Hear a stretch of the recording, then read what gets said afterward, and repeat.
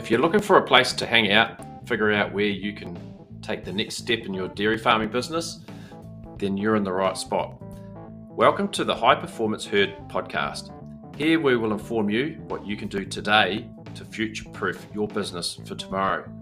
A big thanks to our sponsors Fonterra, IDEX, Kuru Diagnostics, Tas Herd, Tasmanian Dairy Trust, Zoetis, NHIA, Data Mars. I'm your host, Andrew Savage. Enjoy this episode of the High Performance Herd podcast wherever you may be listening. Don't forget to subscribe so you don't miss the next episode, and jump on our Facebook group, the High Performance Herd Project. Today in the High Performance Herd studio, I have Mark Griffin. Mark farms near Elizabethtown here in Tasmania. He runs a herd of 900 three-way cross cows through a 50-bale rotary. This dairy farm has been in the top 100 farms in Australia for 6 years for somatic cell count.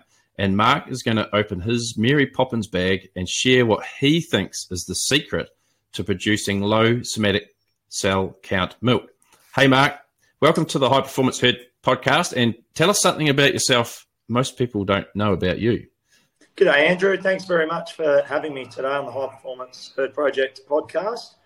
So something about me that not everyone would know was, as a 20-year-old, I made the decision to travel overseas to East Africa and spend 2 months in Kenya and Tanzania doing a missionary trip, doing some educating in some third world conditions of people on the margins of society. And for me, that was a crucial part in my development as a person, as a young person, in realising just what true happiness means and focusing on core values and beliefs leading into my future years. Far out. That must have been a real adventure and pretty brave for a young person to be doing something like that. Yes, yeah, I suppose it was. It was with a group of 10 or a dozen other young people from Australia. So it was a brave thing to do, and not something that many 20-year-olds want or choose to do at that stage in their life. But I believe it stood me in really good stead. Yeah, well, it's obviously stuck with you, and it'll probably stay with you forever. Hey, tell us a little bit about your operation there in Tasmania. How long has there been a dairy farm there at Mount Patrick Estate, and what does your operation look like? So my ancestors came to Tasmania from Ireland in 1845 and started milking a few cows then, and since then, 5 generations later, we now milk 900 cows spanning across an 820 hectare property, which is all a fully sustained system where we rear all our young stock on farm and conserve our own fodder on farm. And one of our biggest points of difference within our business is that we strive for excellence in all areas, and we've been able to achieve that with our major commodity that we're producing on farm being our milk. Well, there's some history there, and I'm sure outside of milk quality, what we're going to talk about today, you've probably got some pretty cool succession lessons that you could probably share with us as well, which is another challenge. So talking about milk quality, and somatic cell count is a real passion of yours. How did this journey of consistency begin? And, how long have you been at having this standard of somatic cell count, and where are you at with it today? I suppose as a farm, right from when Dairy Australia first started their countdown program back in 2002, we've always had, I suppose, above average milk quality, and we made the decision sort of in the probably way back 10, 12 years ago now, that it was a part of the business. We wanted to go from above average, but we weren't just happy with being above average in our business. We wanted to try and be the best we could be. So we started putting steps in place around breeding strategies and processes in the dairy, herd test data, and there's a whole multitude of other things. I suppose I relate to it like a jigsaw puzzle in striving for that excellence in that area. I think in dairy farming we spend most of our time milking cows, and it's something that's very measurable, milk quality, and you just want to be doing the best job you can and be at the top of your industry. It doesn't matter what industry you're in. I think that should be an aim for every person. Yeah, no, that's great. And you talked about a jigsaw puzzle, and it sounds like there's maybe a lot of moving parts to stay so consistent for so long. I see a huge spread of cell counts out in my daily travels. Some farmers struggle season to season consistently with high cell counts and struggle to get that under a certain threshold. What mythical secrets are there to keeping your cell count so low for so long, or is it really just finding the pieces for the jigsaw puzzle? And can you share a little bit about your dairy and dairy maintenance, vacuum, that type of thing? Absolutely. So, our dairy, 50 bale rotary dairy it's now 28 years old, our dairy, so there's nothing new and flash about it, but it's consistent and delivers us consistent results, and that's reliant on every member in the team understanding how the machine works, understanding all the different parts of the jigsaw puzzle with cow health, doing the cups on, cups off course, Dairy Australia conduct, and having a really sound base understanding. I talk about within our team, there's a philosophy on doing the 1%ers really well. So putting all the parts of the jigsaw puzzle together to get the end result, and the strong philosophy we've got within the business as well, that across 7 full-time staff members in the business, that we all need to have a common goal that we strive for. So for our dairy maintenance, it's making sure the annual service is conducted each year, and making sure that vacuum and pulsators are all working to spec. And then with our liner maintenance, making sure they're replaced at minimum of twice yearly. And then the 1%ers in the dairy. So while we do allow for music to be played in the dairy, we find a happy medium, so it's not coming at the cost of a split pulsator line or a claw tube or a liner being missed, etc. So it's just a case of finding that happy balance between elite performance and having fun at the same time. Yeah, that's fantastic. And especially I like that piece around the stereo and maybe seeing the bigger picture. Obviously sometimes practices or things that are fun or make staff more comfortable potentially have a knock-on effect, and that's really highlighted that. And speaking of the milking itself, what does that look like if someone finds a clinical case on the farm? What does that practice look like at that actual milking? So if we've got inline mastitis detectors on our milk line, so the cups off operator will quite often find that clinical cow throughout milking.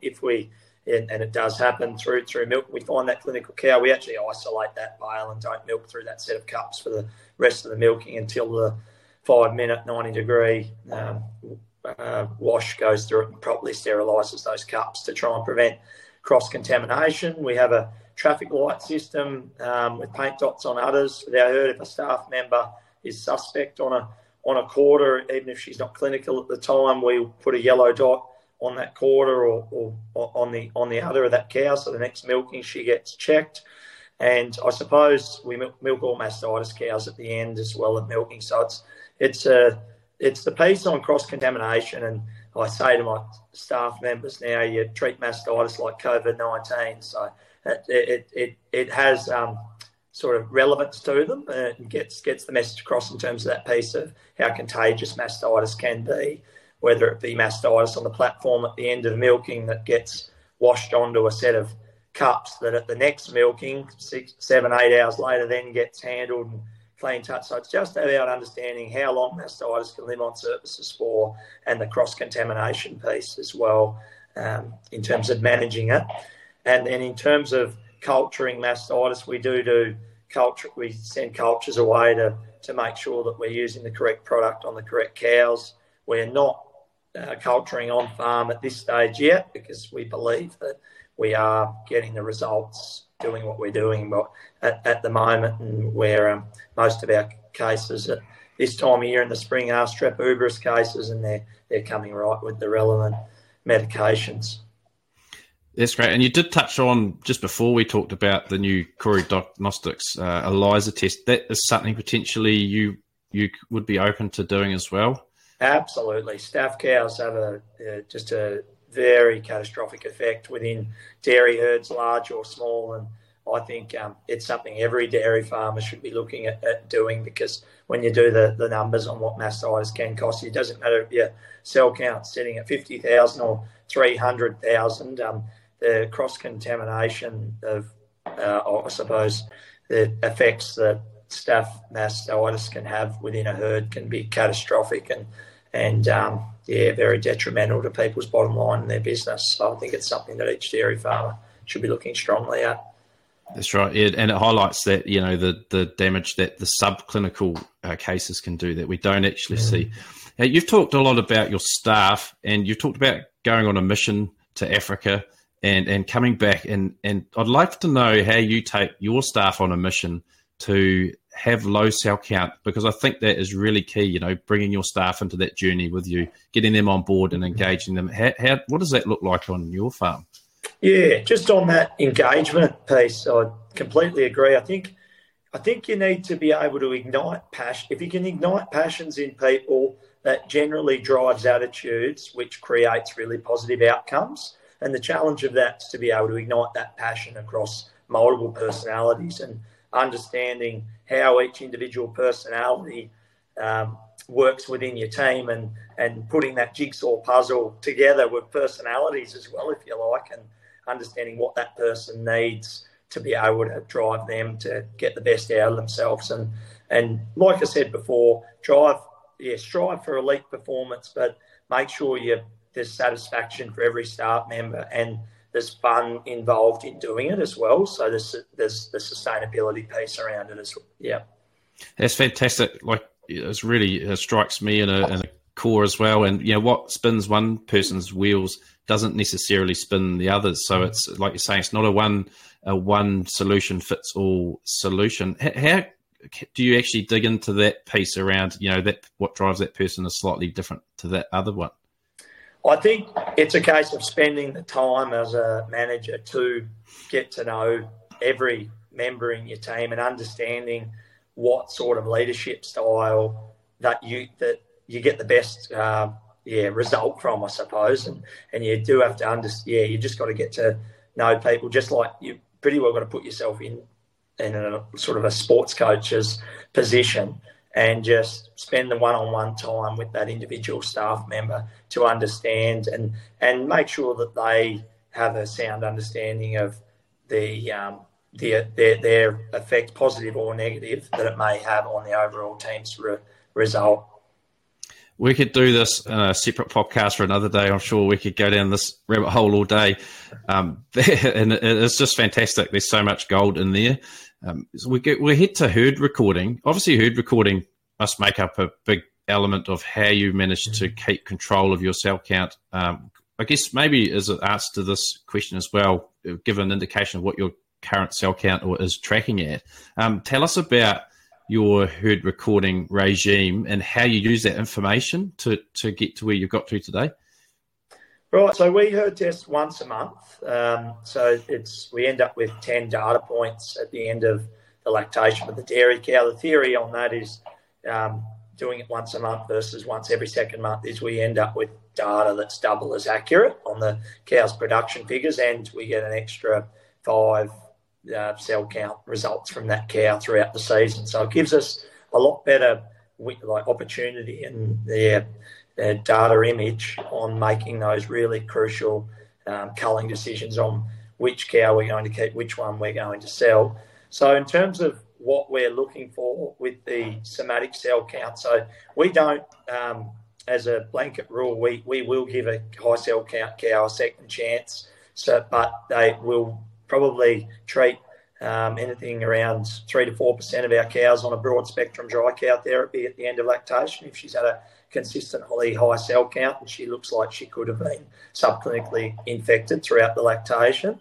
And on the following lactation from that, if she doesn't cure from the broad spectrum dry cow therapy, she will then be culled and exited from the herd, because we have a strong belief that the more subclinical cases you have in the herd, obviously the greater the chance of cross-contamination, and cows with subclinical mastitis will be fighting an infection and won't produce the same amount of milk as a cow with with no mastitis. So that's something we look for.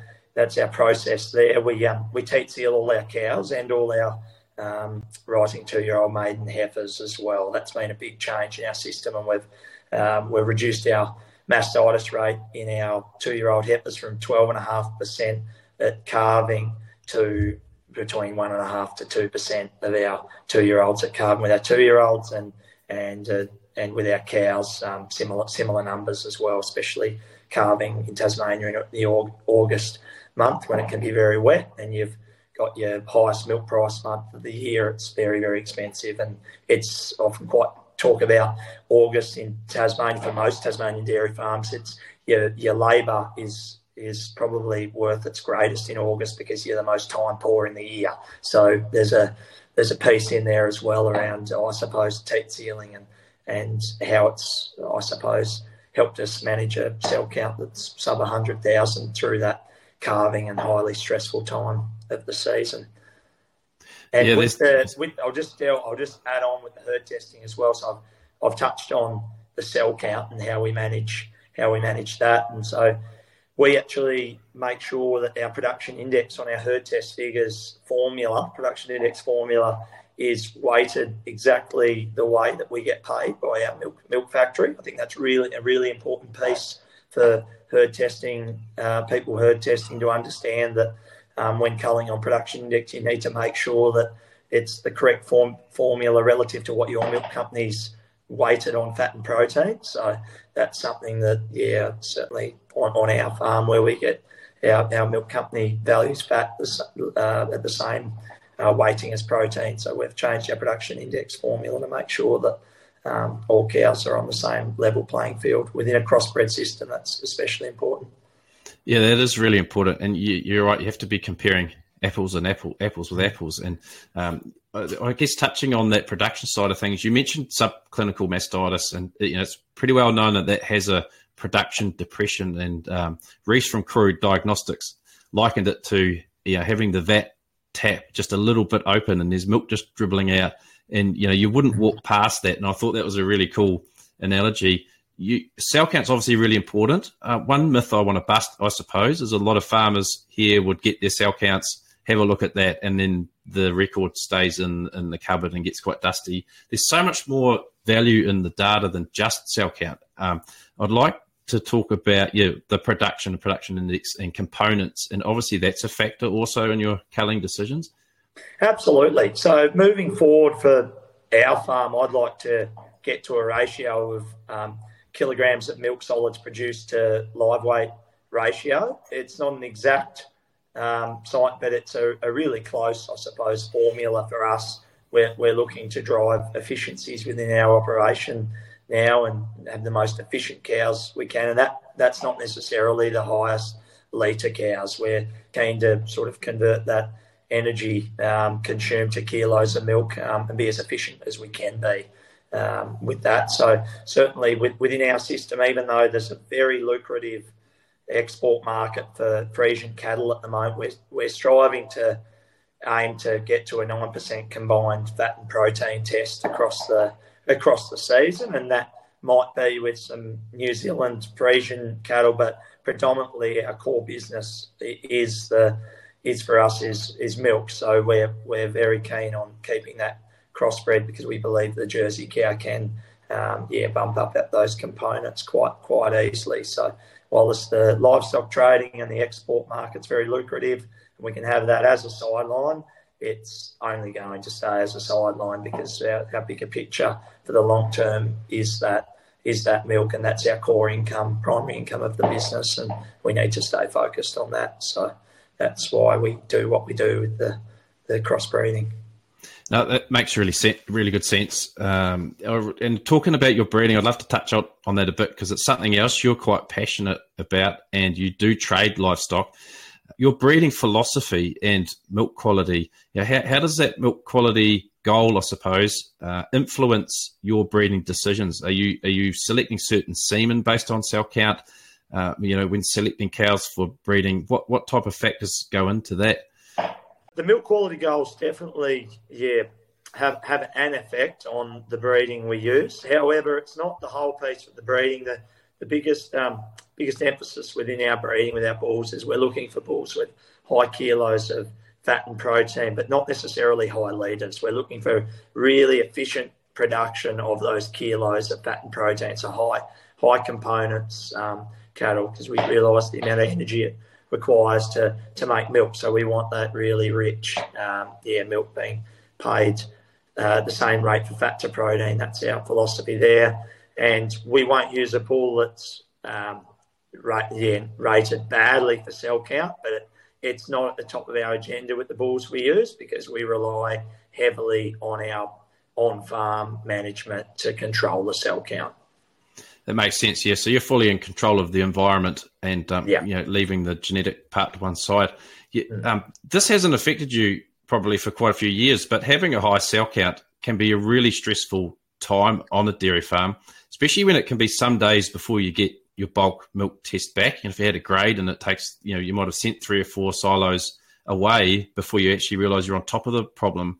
Even though your cell count is very low, you probably have a trigger point or some point where your stress starts to climb, and it's probably a lot lower than other people's.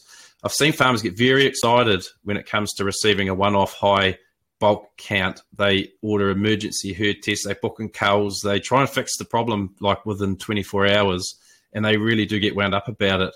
What advice would you offer someone who's battling with cell count or perhaps has that spike in their test? So the advice I'd have, and we've had spikes as well, because at the start of calving for a seasonal herd like us, when you've got high-stress cows and not a lot of dilution and volume in the vat, we're very much just like anyone in the industry. It's the same challenge for us. So our process mechanism there our first step before herd testing would be to strip the herd and make sure the person that is stripping the herd's a high-skilled person as well. That's a really crucial point. It's one thing to put the process in place. It's another thing to be able to have the skill set to recognise and identify mastitis cows. So I think, you've got to get yourself or get a high-skilled person into the engine room at cups on and start stripping those cows before they get into the vat at that next milking and get that next labour unit. And then following on from that as well, from that, you should spot the clinical cases at that milking. But then following on from that, it'd be a spot herd test to then go through your other cows. So for us at that time, for our pinch points, if you like, for our herd is at the start of the season and it'd be the same for a lot of seasonal herds as well, when there's not a lot of dilution, like I said, and there's a lot of freshly calved, stressed cows. And then at the end of the season, when you've got stale cows that are drying off as well, they're both pinch points that for our operation, even being low cell count, then we put a particular focus on in the dairy and using herd test results either at the start of the season to identify those high cell count cows to, even if they're not clinical, they can be going into calf milk. That's a tool we use as well to put, if there might be a subclinical cow that you're not treating, but she's 800,000 cell count, she goes into the calf milk vat sort of thing. So there's especially when if you are you're not feeding milk powder and you're taking milk out of the vat, there's tools you can be using. If you might have 10 or 12 or 15 or 20 or 50 subclinical cows, but if you're in that early part of the season, I see that as a really easy way to knock 60 or 70 or 80,000 off your cell count by choosing which milk goes down those calves' throats, not just opening the vat tap and just taking a bulk sample. That's a really effective tool, I see,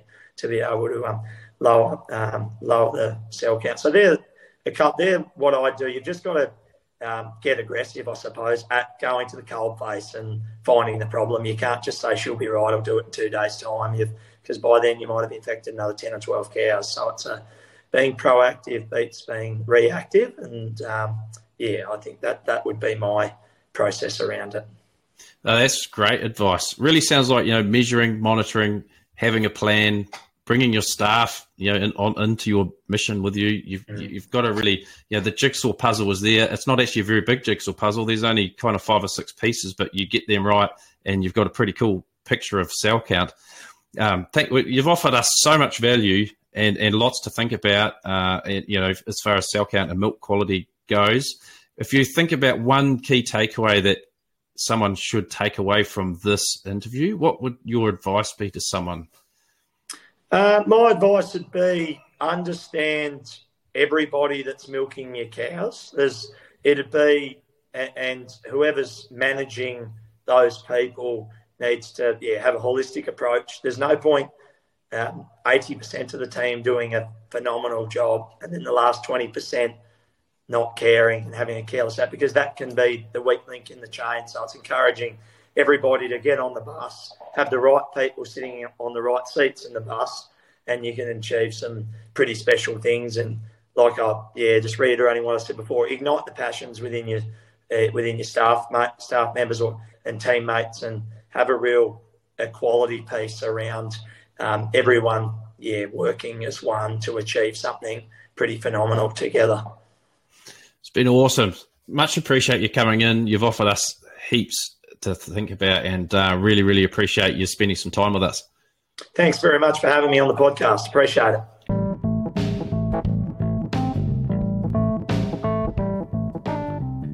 Thanks for listening to the High Performance Herd podcast. Thanks to the sponsors, Fonterra, IDEX, Koru Diagnostics, TasHerd, the Tasmanian Dairy Trust, Zoetis, NHIA, Datamars.